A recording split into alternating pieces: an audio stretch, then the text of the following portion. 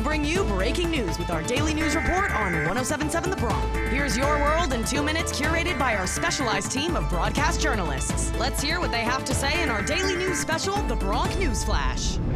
This is the Bronc News Flash, your world in 2 minutes on 1077 The Bronc, just nominated for 10 2024 Intercollegiate Broadcasting Systems Media Awards, including Best Radio Station and Best Morning Show for Wake Up Rider, as well as Best On-Air Personality Social Media Campaign, Show Open, Promo Series Production Director, and Faculty Advisor. I'm Kadie DiGiuseppe. As House Republicans started the process of holding Hunter Biden in criminal contempt of Congress for occurrences from last month, he made an unexpected appearance at a Capitol Hill hearing Wednesday morning. Separate markups of the contempt resolution are being held by both the Oversight and the House Judiciary Committees. What is being claimed by Republicans leading the investigation is that the president was involved and benefited from his son's business dealings. After Hunter Biden entered the room, he sat down for 10 minutes before leaving. Hunter left the room when GOP Representative Majority of Georgia Taylor Greene started speaking. Taylor Greene claimed that Hunter Biden is afraid of her words after he and his attorneys stood up to leave.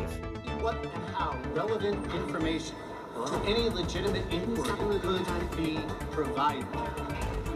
Our first 5 offers were ignored, and then in November they issued a subpoena for a behind closed doors deposition, a tactic that the Republicans have repeatedly misused in their political crusade to selectively leak and mischaracterize what witnesses have said.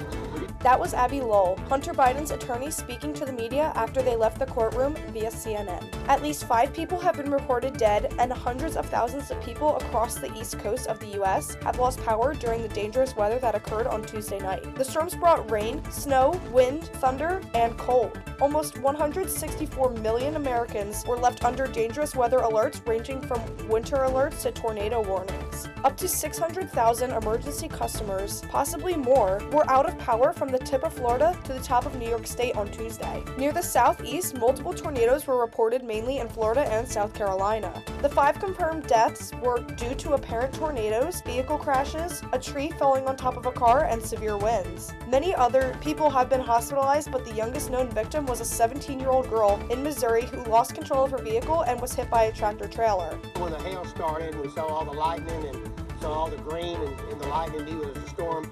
And then it went over the house, knocking the fence down, and some other damage that I saw. That was resident Mark Elliott, who lives a couple blocks away from a marina in Panama City Beach, Florida, that was hit hard by the storm via WHAS 11.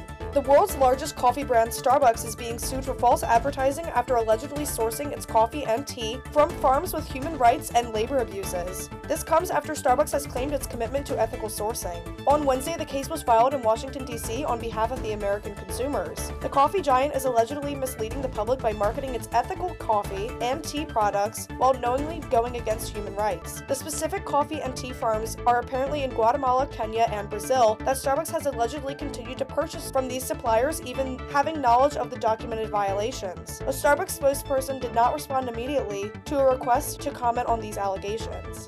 That's all for this episode of the Bronc News Flash, your world in 2 minutes on 1077 The Bronc, a 2023 winner and a 2024 nominee of an Intercollegiate Broadcasting Systems Media Award for Best Radio Station. This year's winner will be announced on Saturday, March 2nd in New York City. Live from Rider University, I'm Kadie DiGiuseppe.